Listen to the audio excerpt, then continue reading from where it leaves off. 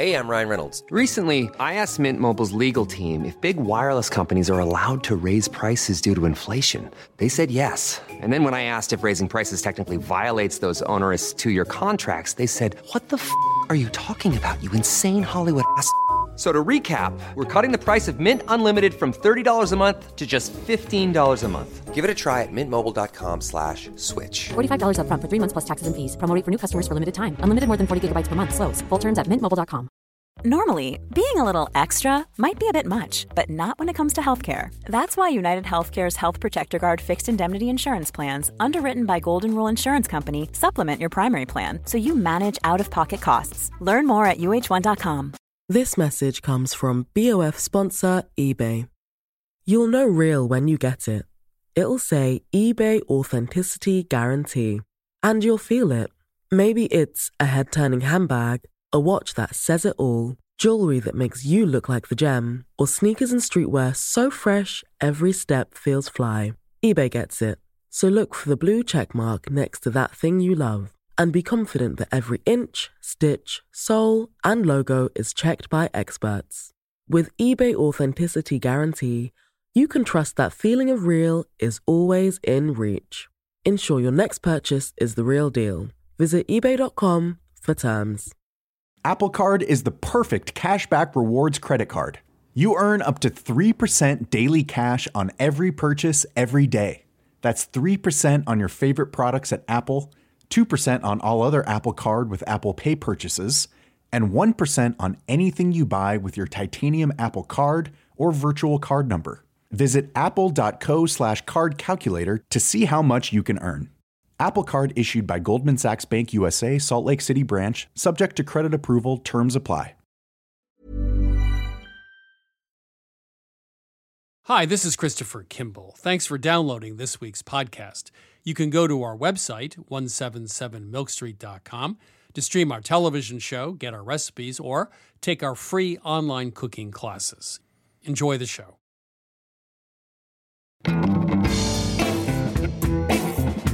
This is Milk Street Radio from PRX. I'm your host, Christopher Kimball. Today we're learning the essentials of Korean cooking from Chef Hooni Kim. He breaks down the 3 mother sauces that flavor Korean cuisine, explains why kimchi is a process, not a recipe, and tells us about the restaurants that cater to Korea's big drinking culture. You pick the menu out based on what you want to drink. Meaning if you really want to get plastered that day, you don't want to drink beer, right? Because that's going to fill you up. You want to drink soju. And when you want to drink soju, there are specific dishes and restaurants that serve the best food that goes along with soju. And that's where you go. Also coming up, Bianca Bosker looks at the history of family recipe cards, and we make a simple French yogurt cake. But first, it's my interview with Rachel Spaeth. She's a garden curator at the Luther Burbank Home and Gardens in Santa Rosa, California, where she's conducting research on the hybrid plums invented by the plant breeder Luther Burbank. Rachel, welcome to Milk Street. Thanks for having me. Before we get into new plums and old plums, let's start with the main protagonist in the story, Luther Burbank. Who was Luther Burbank?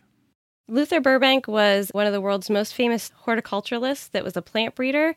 He was born in 1849, died in 1926, and some of the most popular things that we have today still that he introduced are like the Shasta daisy, Santa Rosa plum, and the Burbank russet potato. But he was responsible for introducing over 800 different kinds of plants. This guy was not accepted as being an expert horticulturalist or scientist, yet he, I don't know if he performed miracles, but he was very prolific, right? That's correct. So he was not a classically trained scientist, but that meant he was unbounded by scientific principles. So he would see 2 things that he wanted to hybridize, and he would just try it. And it was a lot of trial and error.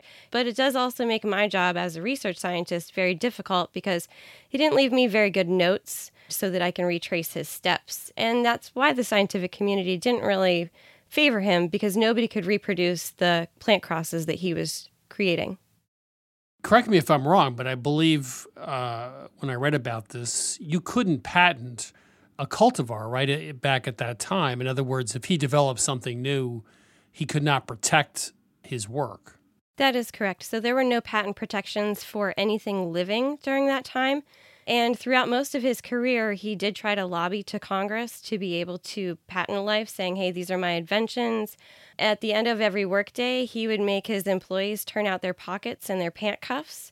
And if he found anybody that was sequestering seeds, they would immediately be fired. We have this really cool safe in the greenhouse that is the place where he used to keep his seeds. So let's talk about the tools he used, grafting, hybridization, crossbreeding.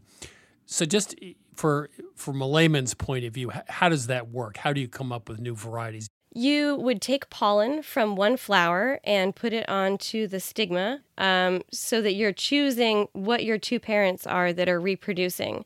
And you cross-pollinate that way. This is what Luther did to create the plumcot. He's credited as being the first person to cross a plum with an apricot. And if anybody has tried to plant a fruit tree seed before, you'll know that when you start growing this tree, it's going to take you, 5 to 7 years before you're ever going to get flowers and fruit on this tree. But you can drastically reduce that amount of time by grafting. And you can graft more than one type of fruit onto the host tree, right? Certainly. So Luther had a tree that had over 500 different kinds of cherries that he was hybridizing on it. And for that one, he kind of was just trying to see if there is a limit to the number of taxa you can put on one specific tree. And the really fun one that I like to make for people is almonds, peaches, apricots, cherries, pluots, apriums, plums, and we call those fruit salad trees. So he didn't take notes very well. You mentioned that. And as a researcher, that's hard for you. So why didn't he take notes? He do that on purpose so that people couldn't find out what he was doing, or he was just a bad note taker? It might be a little bit of both. He would crossbreed something, and then he'd just rip off a strip of his clothing and tie it to the branch that he just hybridized, and somehow he would remember what the parent was because of the strip of clothing that he wore that day. However, he did leave me something that is kind of useful. And what he would do is he'd take a piece of fruit, cut it in half, put it on a piece of blotter paper upside down, and trace the outside of it, and then write a couple of chicken scratch notes. And then anywhere that there's a piece of that fruit tissue left behind on these 100-year-old pieces of paper, we're thinking we can extract a genome from that. So how does that work? They do it the same kind of way that you would do forensic botany. So if you were to find a dead body floating down the river and it happened to have moss underneath its toenails, you could sequence the genome of that moss and link it to the bog where the body was dumped. So right now we're in the phase of extracting those genomes and seeing if they're usable enough, as we are coming up with the recipe list for what makes a plum pointy-bottomed or red on the inside, or even with disease resistance. That's a big one. So we are coming up with a tool set or recipe that plant breeders can use in general to come up with a very robust and hopefully delicious set of new plums. Let's take the apricot. I haven't had a good apricot in 20 years. So all this research you're doing, is this going to end up actually producing, one hopes, much better fruit for the American table? Yeah, so when I also lived on the East Coast, I had never had a delicious apricot. I thought they were always kind of yucky and hard. Right. But then I moved out here, and I have an apricot tree in my driveway that gives me marvelous, just the sweetest, most wonderful apricots that you've ever had, but they're very perishable. So it's a trade-off. Either you're going to get a tasty fruit, or you're going to get one that actually shows up at your house not rotten, unfortunately. This is an industry that's dominated by major types, and there doesn't seem to be room for the next 20 or 30 hybrids out there, right? So is that starting to reverse? There's now a market for some of these lesser grown but tastier, harder to ship varieties, or are we still stuck with, there's a red apple, there's a yellow apple, and there's a green apple? So that is a very interesting question, and I have an answer that you might not expect to this. Whenever you go to the grocery store and you see a green apple there, it looks like a Granny Smith. but it might not be a Granny Smith. And the only way to tell that would be to do a genetic sample of that. We call those fake crops. So you might be at the grocery store one day and you might pick out 5 apples that look like Granny Smith. And when you eat them, 4 of them tasted like Granny Smith and 1 of them tasted a little bit different. And it might just be that the grocer is going to buy an apple that's called Granny Smith. The producer might not know that their tree isn't Granny Smith. And the only way to really figure that out is costly and expensive. So we just call it Granny Smith. Well, so in other words, there's diversity, but we just don't know it. So to go back to Luther Burbank for a second, part of your story is this guy was a minor celebrity. Frida Kahlo painted him. Henry Ford wanted to be his friend, Thomas Edison. So what's the big deal here? I mean, here's a guy who's not a professional and doesn't follow the rules because he just uses his powers of observation. And he comes up with 800 different varieties. Why was he a minor celebrity? He was a very public figure and comfortable with being a public figure.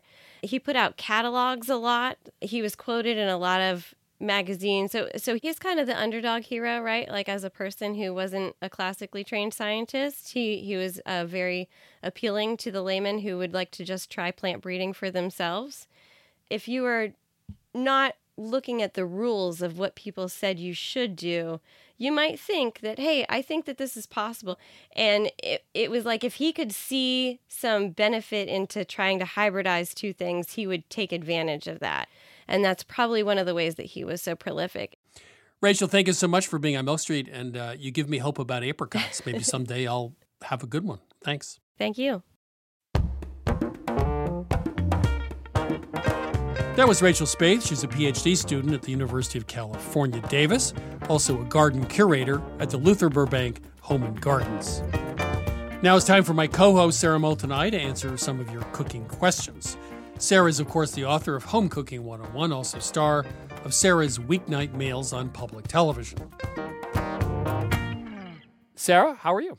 I'm good, Chris. You've been in sort of lockdown for a long time now, as we all have. Has your cooking changed in the last, year or so? Well, I will say, like everybody else, I've been trying all sorts of things I never tried before. Although, frankly, now I can't think of any of them except for gougere. I got very experimental, and then finally I've calmed down again.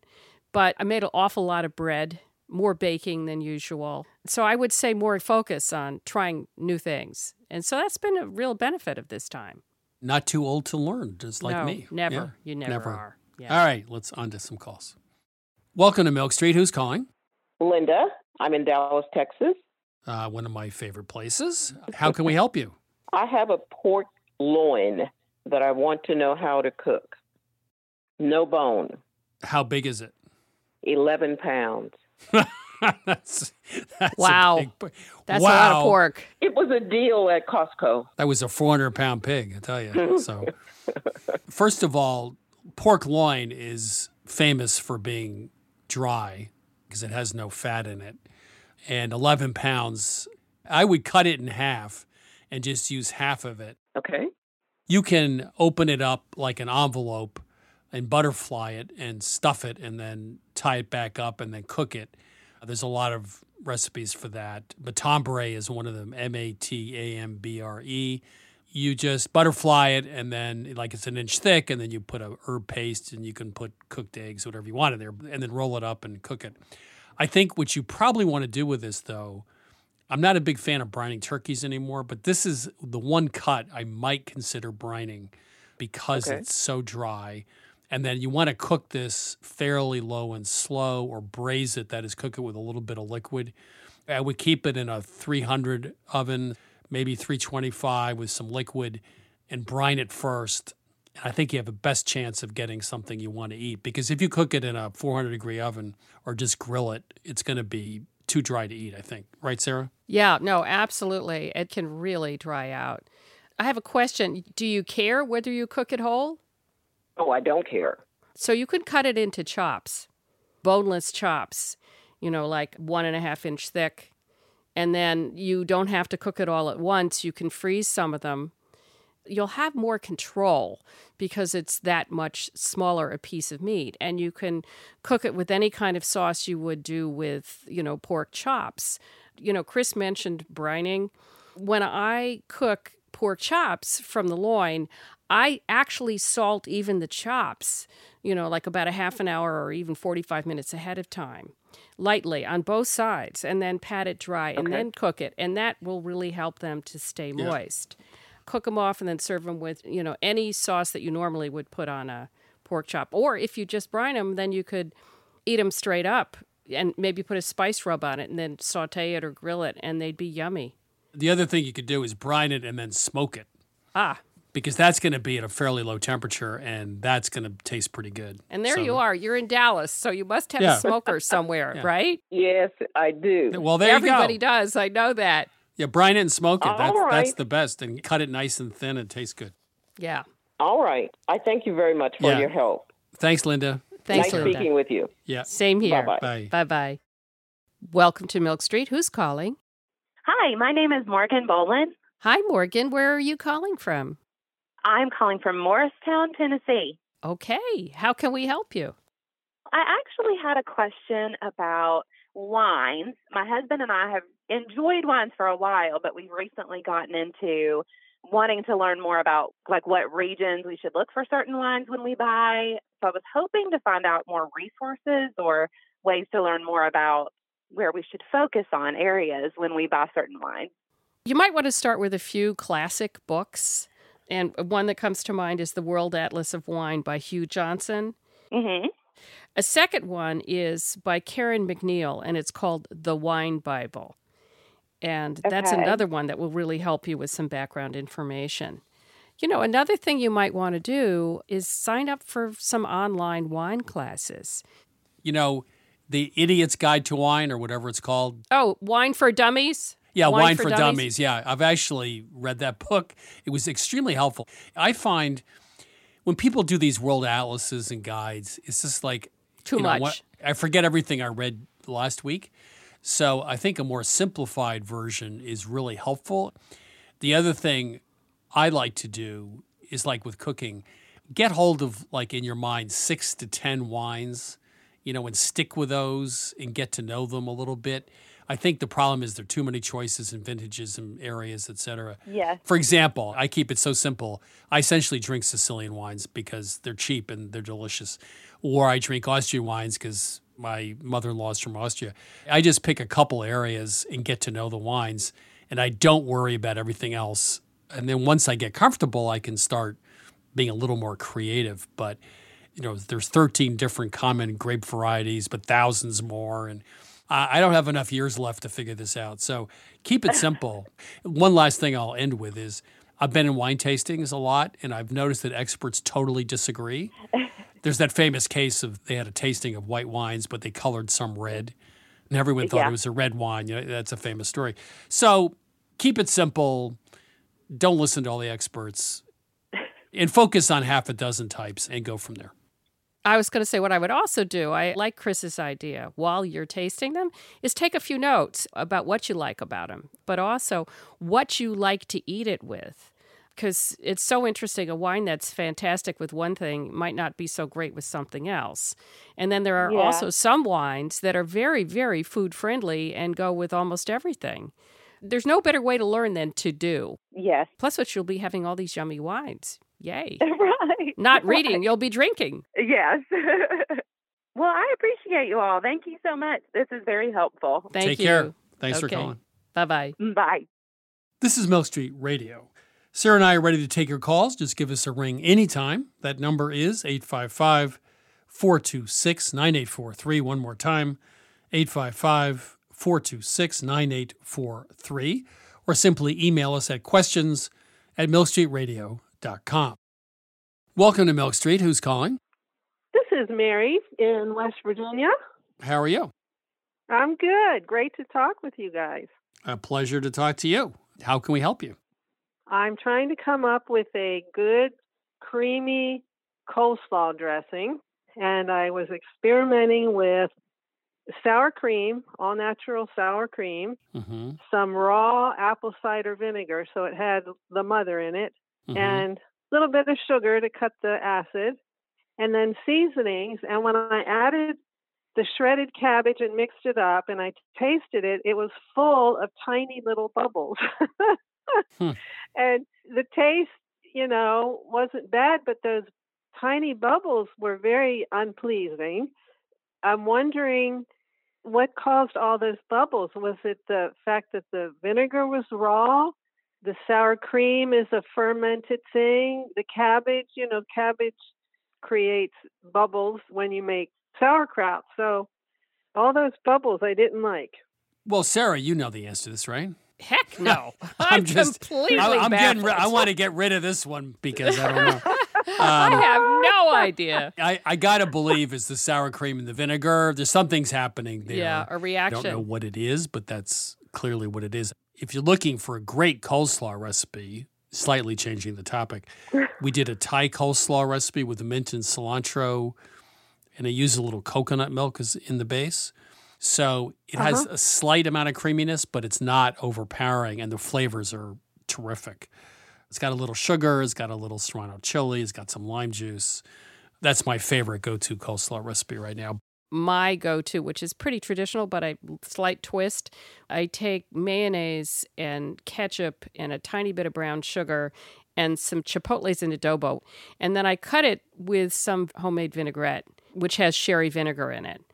If you want the balance of creamy and sour, but balanced by sugar, and then the little bit of spice in there, it's a really nice dressing for coleslaw. Yeah.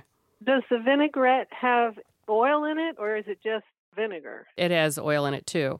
I know it sounds weird. Why would you add more oil when you've already got mayonnaise?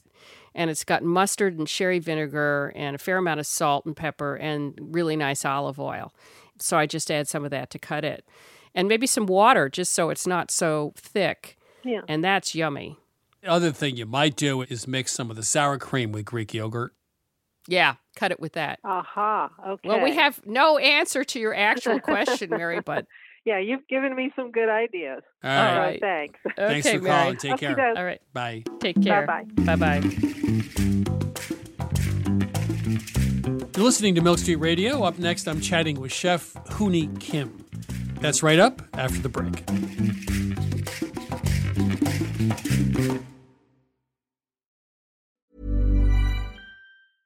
A lot can happen in 3 years, like a chatbot may be your new best friend. But what won't change? Needing health insurance. United Healthcare Tri-Term Medical Plans, underwritten by Golden Rule Insurance Company, offer flexible, budget-friendly coverage that lasts nearly 3 years in some states. Learn more at uh1.com. Hey everyone, I've been on the go recently. Phoenix, Kansas City, Chicago. If you're like me and have a home but aren't always at home, you have an Airbnb. Hosting your home or a spare room is a very practical side hustle. If you live in a big game town, you can Airbnb your place for fans to stay in. Your home might be worth more than you think. Find out how much at airbnb.com/host.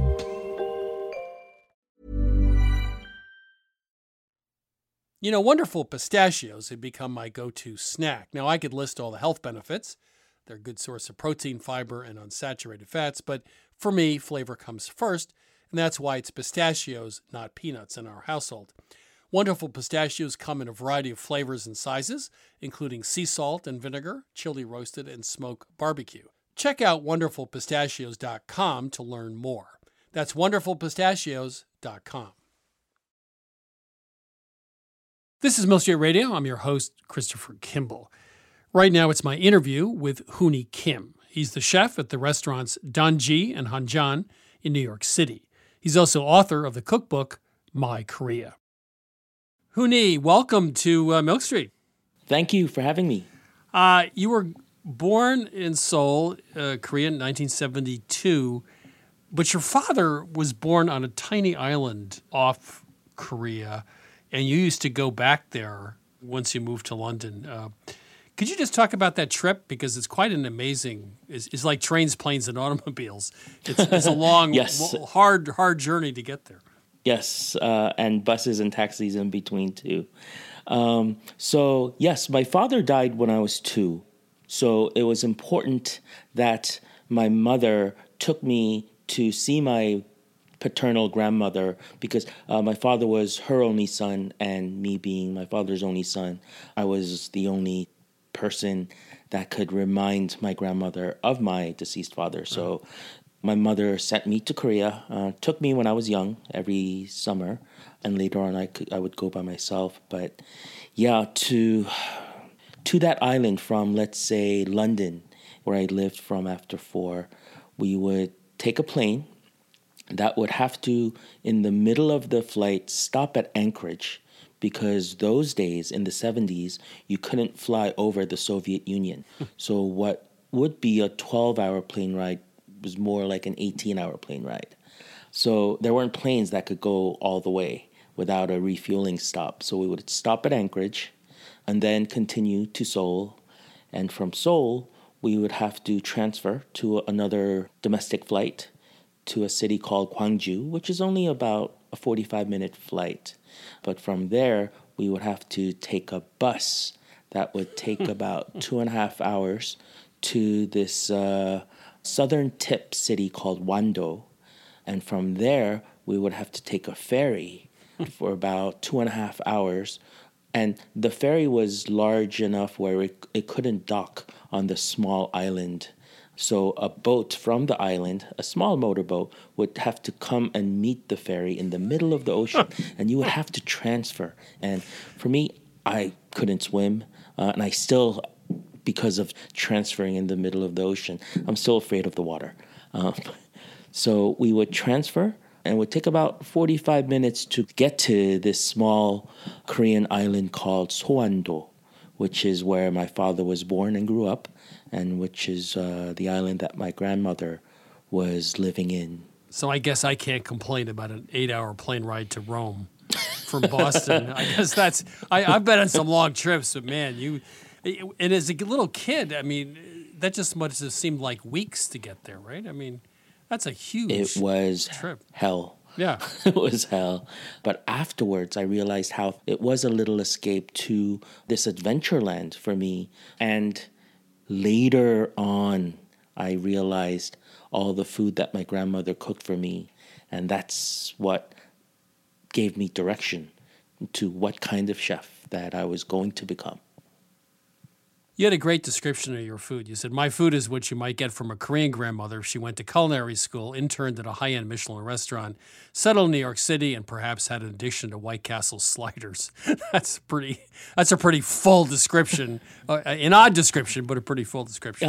Yes. And I chose specifically White Castle sliders, not only because it's true, and I still love White Castle sliders, but it is that sort of comforting food that I think I have fun developing and making it a little bit more complex and healthy even.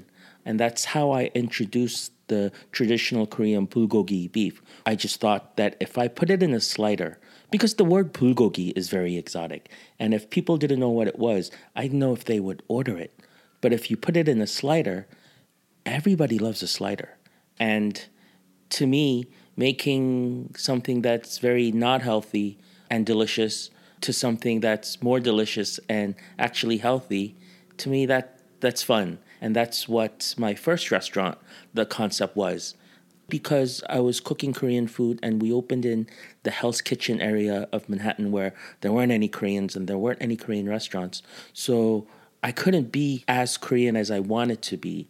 And I needed people to come into the restaurant not thinking that it was so exotic. So, my first restaurant, it was my entire life savings, money borrowed from the bank. I had no investor, so I couldn't fail. Right. Failure was not an option. Gochujang obviously has, become world famous lately. But there are lots of other fermented pastes or sauces, other changs. Could you you mentioned them in your book. Could you just go through a few of them? Yeah, I consider them the mother sauces of Korean cuisine. There are 3 primary changs. Changs are fermented sauces. It takes, years and years to actually naturally ferment. The 3 are 간장, which is soy sauce, which is fermented soybean sauce. And then When you make kanjiang, you get doenjang, which is a solid. It's like a paste. And that is a fermented soybean paste, similar to a miso. So in the same container that you make doenjang, the fermented soybean paste, in the bottom, the kanjiang, the soy sauce forms. So you get both products with one process. And the other one is the famous gochujang, which is a spicy red pepper paste that's fermented as well. For Koreans, it's not just for flavor. I think most of us season with those three ingredients because when it's naturally fermented, you have to use salt to make sure that it doesn't rot, I guess. And that salt makes it very flavorful, and we use it instead of salt many of the times. I've had really good, I think, gochujang. I've had bad supermarket gochujang. Could you talk about the difference between good and bad? Because I think a lot of people could tell the difference between good olive oil and bad olive oil, right? Or maybe even good soy sauce and bad soy sauce. But this is not an ingredient people are really experts on here. So what's the difference between good and bad? So the main difference is, let's even talk before the process. The main difference is natural jangs are full of probiotics, and probiotics is what keeps our gut biome healthy, which boosts our immune system. It's just a very, very healthy ingredient. Whereas when it's supermarket jang, it has no real, medicinal or health benefits. No probiotics in there. The process in itself, it takes about 2 days to make a supermarket jang because what they do is instead of the fermentation happening naturally or nature causing fermentation, they add, bacteria in it that causes this fermentation and the funky flavor forms. And it takes 2 days. Whereas for a really good natural jang, 3, 4, 5 years. I've had jangs that were 10, 15 years. I've had soy sauce that was 135 years. And how was it? A drop would make a soup stand out. The complexity, the smoothness, the saltiness without being uncomfortable. When something's very salty, it makes your palate uncomfortable. But 135-year-old soy sauce, it's salty as hell, but it puts a smile on your face. Let's talk about rice. What is perfect rice, and how do you make it? Well, perfect rice, you're looking for a texture that's not overly sticky, and each kernel of rice is its own, and it's soft enough where it's comforting, but has enough bite. It's almost like somebody describing a perfectly done pasta, I think. There are many different techniques of cooking rice because even with white rice, there are many different kinds of white rice. There's the very small grain rice that's expensive, that only real fine dining Korean, Japanese restaurants use. The medium grain is what most people use. The long grain that's usually used in Chinese or Thai, Vietnamese cuisine. And the textures are all different. The recipes are all different. The technique of cooking those rice are all different. So it's difficult to sort of teach one technique and to have it applied to every cuisine. But I think for me, just like what I learned making sandwiches from a chef one day, was the most important part of a sandwich is the bread, because it's the first thing the mouth gets in contact with. And I think that's how it is with Korean cuisine and rice. The banchans can always change, but the rice is always going to be the same. And every bite of a Korean meal, you will have rice in your mouth. Well, almost all cultures rinse their rice multiple times and then also let them sit in the water a bit. That's not a tradition we have here. I could never figure that out. Why do you think it's so different? I can tell you why we soak the rice, especially in this area where we're using rice cookers where you can cook rice in 20 minutes with the pressure and everything. And that's not enough time for the water to really penetrate the center of the rice. Meaning, if you don't rinse the rice and if you don't let it rest a little bit, the core of each kernel is going to be a little al dente. And the worst result is having undercooked rice. If it's undercooked, it's horrible. So what happens when we rinse it and let it sit for a while, usually 10 to 20 minutes, it's enough time for the water to slowly seep in. So it gets a little head start. And that's the difference between liquid being able to penetrate to the core of the rice and it not having the time to. I've been asking this question for 10 years, and you finally answered it. That makes perfect sense to me. Now I know why I soak rice. Great. So talk to me about alcohol. You said, unlike a French wine pairing, where the wine's chosen to suit the food. I love this. The food is chosen to suit the specific alcohol. The alcohol comes first, and then you figure out what to eat with it, right? Could you talk about that thing? I think that's great. Koreans a big drinking culture, and Koreans like to separate eating and drinking, meaning it stinks for Korean restaurants because many Koreans, when they have dinner right after work, 5, 6, 7 o'clock, they don't drink that much. They drink afterwards. And when I mean afterwards, they don't go to bars. They go to other restaurants. And they go to restaurants that are specifically the food is for drinking. You pick the menu out based on what you want to drink. Meaning if you really want to get plastered that day, you don't want to drink beer, right? Because that's going to fill you up. You want to drink soju. And when you want to drink soju, there are specific dishes and restaurants that serve the best food that goes along with soju. And that's where you go.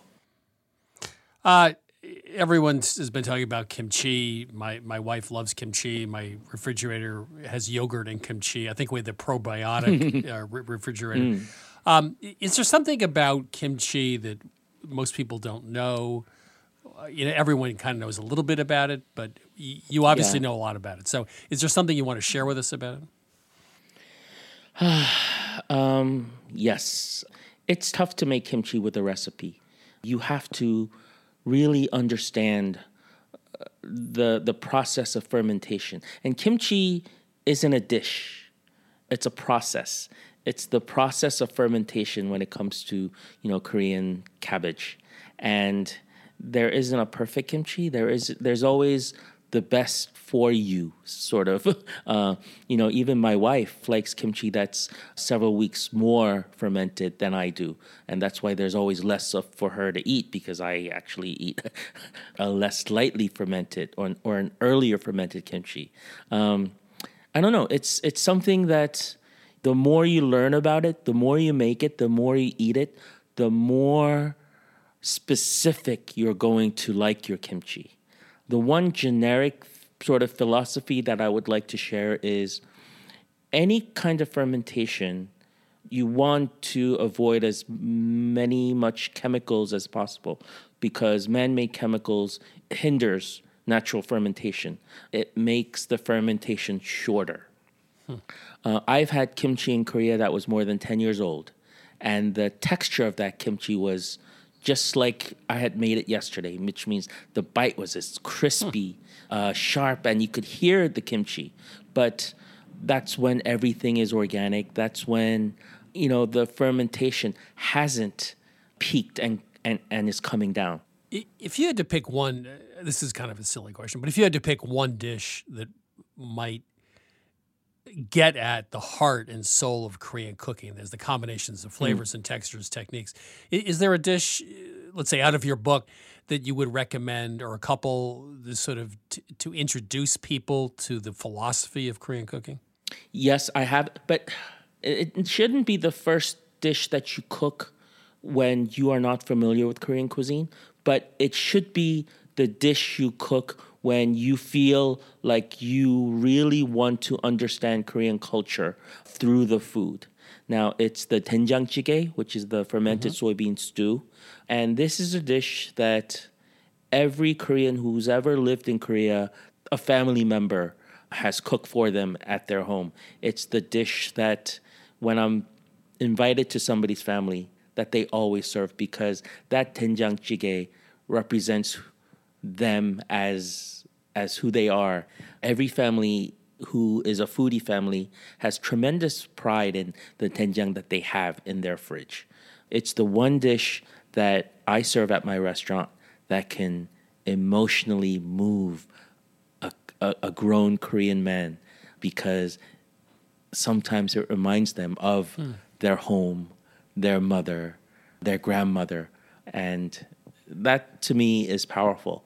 We don't really consider ourselves chefs, artists, really. We're more craftsmen. But when we're able to emotionally move old grown men because it reminds them of their childhood, that's pretty powerful. Huni, it's been my honor and pleasure having you on Milk Street. I really enjoyed the time we spent together. Thank you. Thank you for having me. It's been great. That was Huni Kim. His book is My Korea, Traditional Flavors, Modern Recipes. Gochujang has been around at least since the 9th century, when it was referred to as Korean pepper paste. Back then, it was probably made with black pepper. Chili peppers, a key ingredient in gochujang, did not show up in East Asia until the 16th century. Today, just like the Scoville scale for chilies, there is now a GHU, a gochujang hot taste unit, which ranges from mild hot to extreme hot. So maybe it's just a matter of time before gochujang will be sold here in America with labels such as Mad Dog, Meet Your Maker, Black Mamba, or Death Sauce.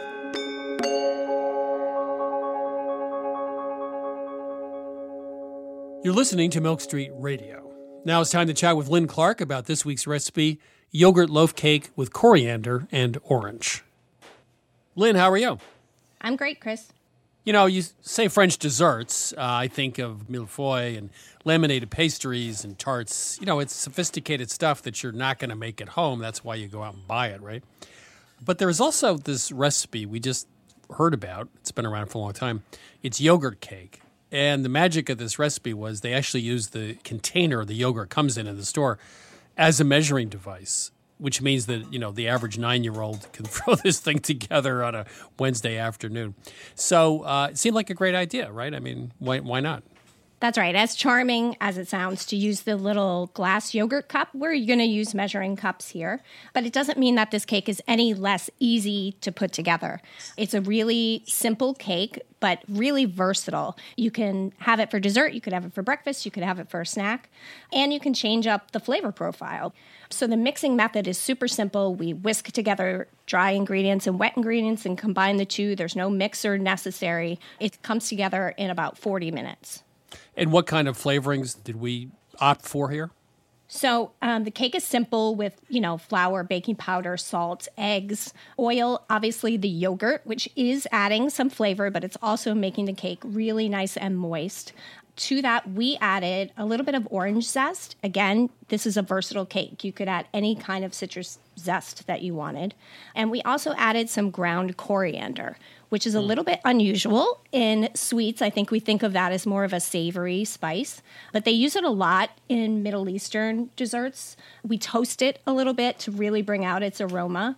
It adds almost like a little bit of a citrusy flavor. So combined with the orange, it's almost like if you've ever had orange flower water, it kind of adds that sort of flavor.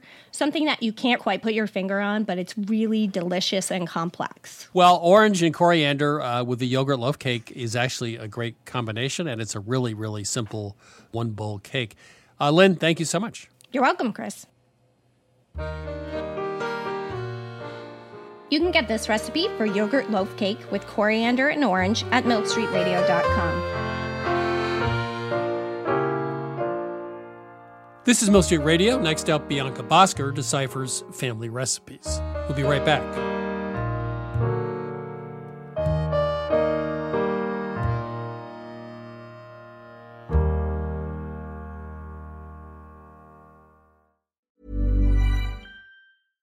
This message comes from BOF sponsor eBay. You'll know real when you get it. It'll say eBay Authenticity Guarantee. And you'll feel it.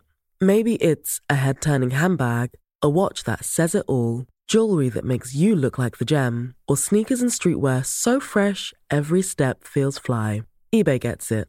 So look for the blue check mark next to that thing you love and be confident that every inch, stitch, sole, and logo is checked by experts. With eBay Authenticity Guarantee, you can trust that feeling of real is always in reach. Ensure your next purchase is the real deal. Visit eBay.com for terms. Hey, this is Chris Kimball, and I need your help. We're working on a story about the battles we all have in our home kitchens. Maybe you're tired of your partner telling you how to cook, or maybe they always leave a mess, or maybe you're frustrated by your loved one's highly restrictive diet. We want to hear about your kitchen dramas, from the biggest food fights to your everyday grievances. You can leave us a voicemail at 617-249-3167, 617-249-3167, or send a voice memo to radiotips@177milkstreet.com. One more time, call us at 617-249-3167 or email us a voice memo at radiotips@177milkstreet.com. Please include your name and where you're calling from, and thank you.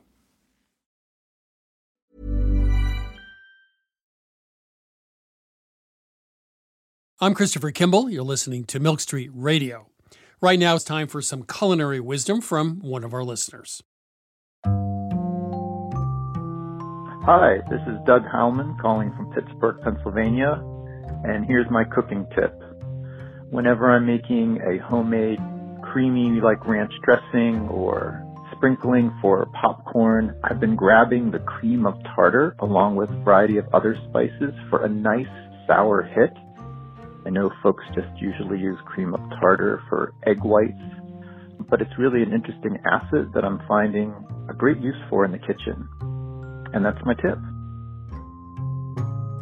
If you'd like to share your own culinary tip on Milk Street Radio, please go to 177milkstreet.com/radiotips. Next up, it's regular contributor Bianca Bosker. Bianca, how are you? I'm doing well, Chris. How are you? I'm pretty good. What's new with you?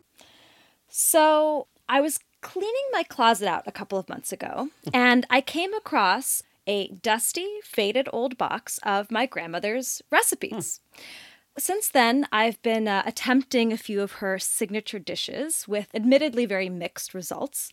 And that process has made me think a bit about the evolution of the recipe, and in particular, the recipe card. Were recipe cards something that played a role in your kitchen or your family's kitchen? Oh, yeah, they did. In fact, I still have recipe cards from the Vermont baker who taught me how to bake. I got her cards after she passed, and so I still have them. But deciphering them is something else again, because there are a lot of things she didn't quite explain fully. But anyway, I do have them, and I treasure them.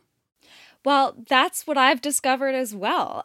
You know, my grandmother passed away a couple of years ago, but one thing that struck me as I've been going through her own recipes is just how much they reveal besides how to make a meal. Right. I mean, in some ways, they're as intimate as old love letters. They reveal friendships. There's this imperial chicken recipe I found that's labeled from Luba Borleff, Urbana, Illinois.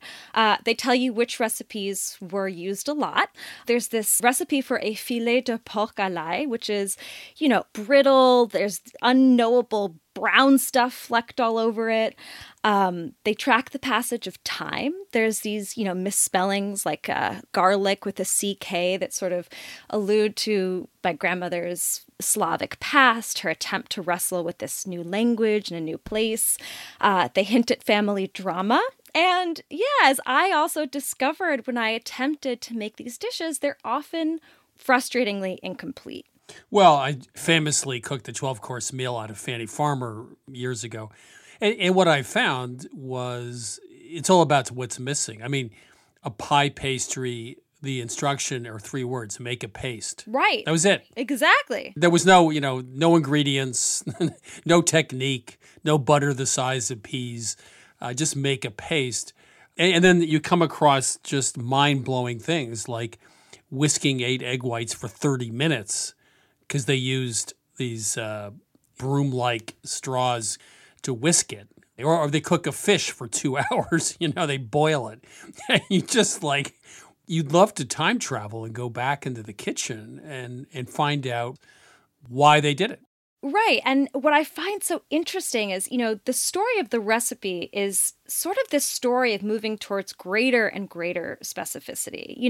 To your point, like the early recipes, we're talking 1730 BC, were extremely vague. There are clay tablets from Mesopotamia that record the first 3 steps for a lamb stew as meat is used, you prepare water, you add fat. And it wasn't, as you probably know, until, the late 19th century, early 20th century, where we even got standardized measurements. And, gradually science started to arrive in the kitchen. Recipe cards, which were apparently sort of an invention of magazines that they would send out to subscribers, helped to bring that precision into people's kitchens. But fast forward to today, and not only can we reference in theory our Betty Crocker recipe card box, but we can, if you're like me, cross-index very easily 17 different so-called perfect chocolate chip cookie recipes, each of which have probably been tested, with 47 different cooking temperatures and 12 different chocolate chip brands, and get these, step-by-step illustrated directions on how to make them. And I found that in this process of going back to my grandmother's recipes has made me realize what we lose when we gain greater specificity in the kitchen. Well, first of all, I'd say that people actually did spend 6 or 7 hours a day cooking. So specificity was not necessarily, a butter the size of a walnut, was perfectly fine for most people at the time. And they could tell the difference between a low, moderate, and hot oven just by putting their hand in for 5 seconds. I'm not a fan of specificity if you do cook a lot, because at some point in time, like being a musician, you learn the ropes. I think there is also something about recipe cards, though, that is telling. You had a box of maybe 50 cards or 100 cards. You didn't have 1,000 cards probably, which meant that people cooked a much smaller number of recipes over and over again, right? You weren't cooking 18 different cuisines over the course of a month. As a result, you got really good at those recipes. As a result, you didn't need specificity, right? It was a very limited repertoire. And I think that's what people lose today is, you and I might cook something from Lebanon one night, and something from Taipei another night. That wasn't happening back in the 1800s. Totally. I've been trying, just as an example, to recreate my grandmother's cream of wheat dumplings, which, is a recipe that she knew so well that she barely had to write it down. And, she mentioned that you need butter, but didn't specify how much. And I've made it now over and over and over again, trying to figure out how much butter, what temperature is the butter, when do you mix it in? And I do think that process of trial and error has made me think about and understand this recipe in a totally new, more intimate way. But it's also been this incredible experiment in family history and bonding and trying to reconstruct what it was like to be there in the kitchen, or what exactly was that flavor when my grandmother would put down the soup with the dumplings. So, in this case, omission has been, in a weird way, part of the gift of these recipes. It's, taught me not so much how to follow a recipe, but how to cook. And I feel grateful for that. Well, they had a lot of experience, but they had a feel for it. And today, I don't think people have a feel for it the way they used to. So there are lots of ways of getting to the end result. You can talk about the science of cooking. You can have very specific recipes, which is great. But other people got there through a very different way. And there is some charm, as you say, to the inexact science of putting out good food. Well, it's made me very grateful to my grandmother for leaving her recipes, but also for leaving things out of her recipes. Recipe cards are love letters from the past. Absolutely. Well put. Bianca, thank you so much. Pleasure. Thank you. That was journalist Bianca Bosker.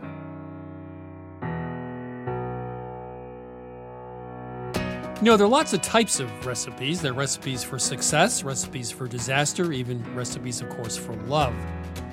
Some are written down, some are word of mouth, others are just common sense. Recipes for life are pretty common: 2 heaping cups of patience and a dash of generosity. But the very best recipe I know is for cooking, and here it is.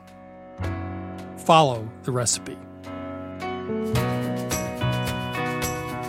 If you tuned in too late or just want to listen again, you can download and subscribe to Milk Street Radio on Apple Podcasts, Spotify, or wherever you find your podcasts.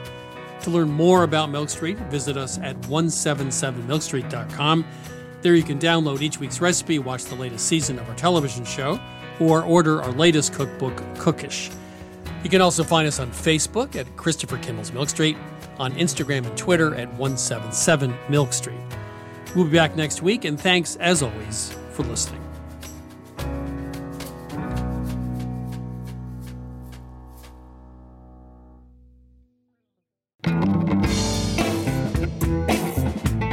Christopher Kimball's Milk Street Radio is produced by Milk Street in association with GBH. Executive producer Melissa Baldino. Senior audio editor Melissa Allison.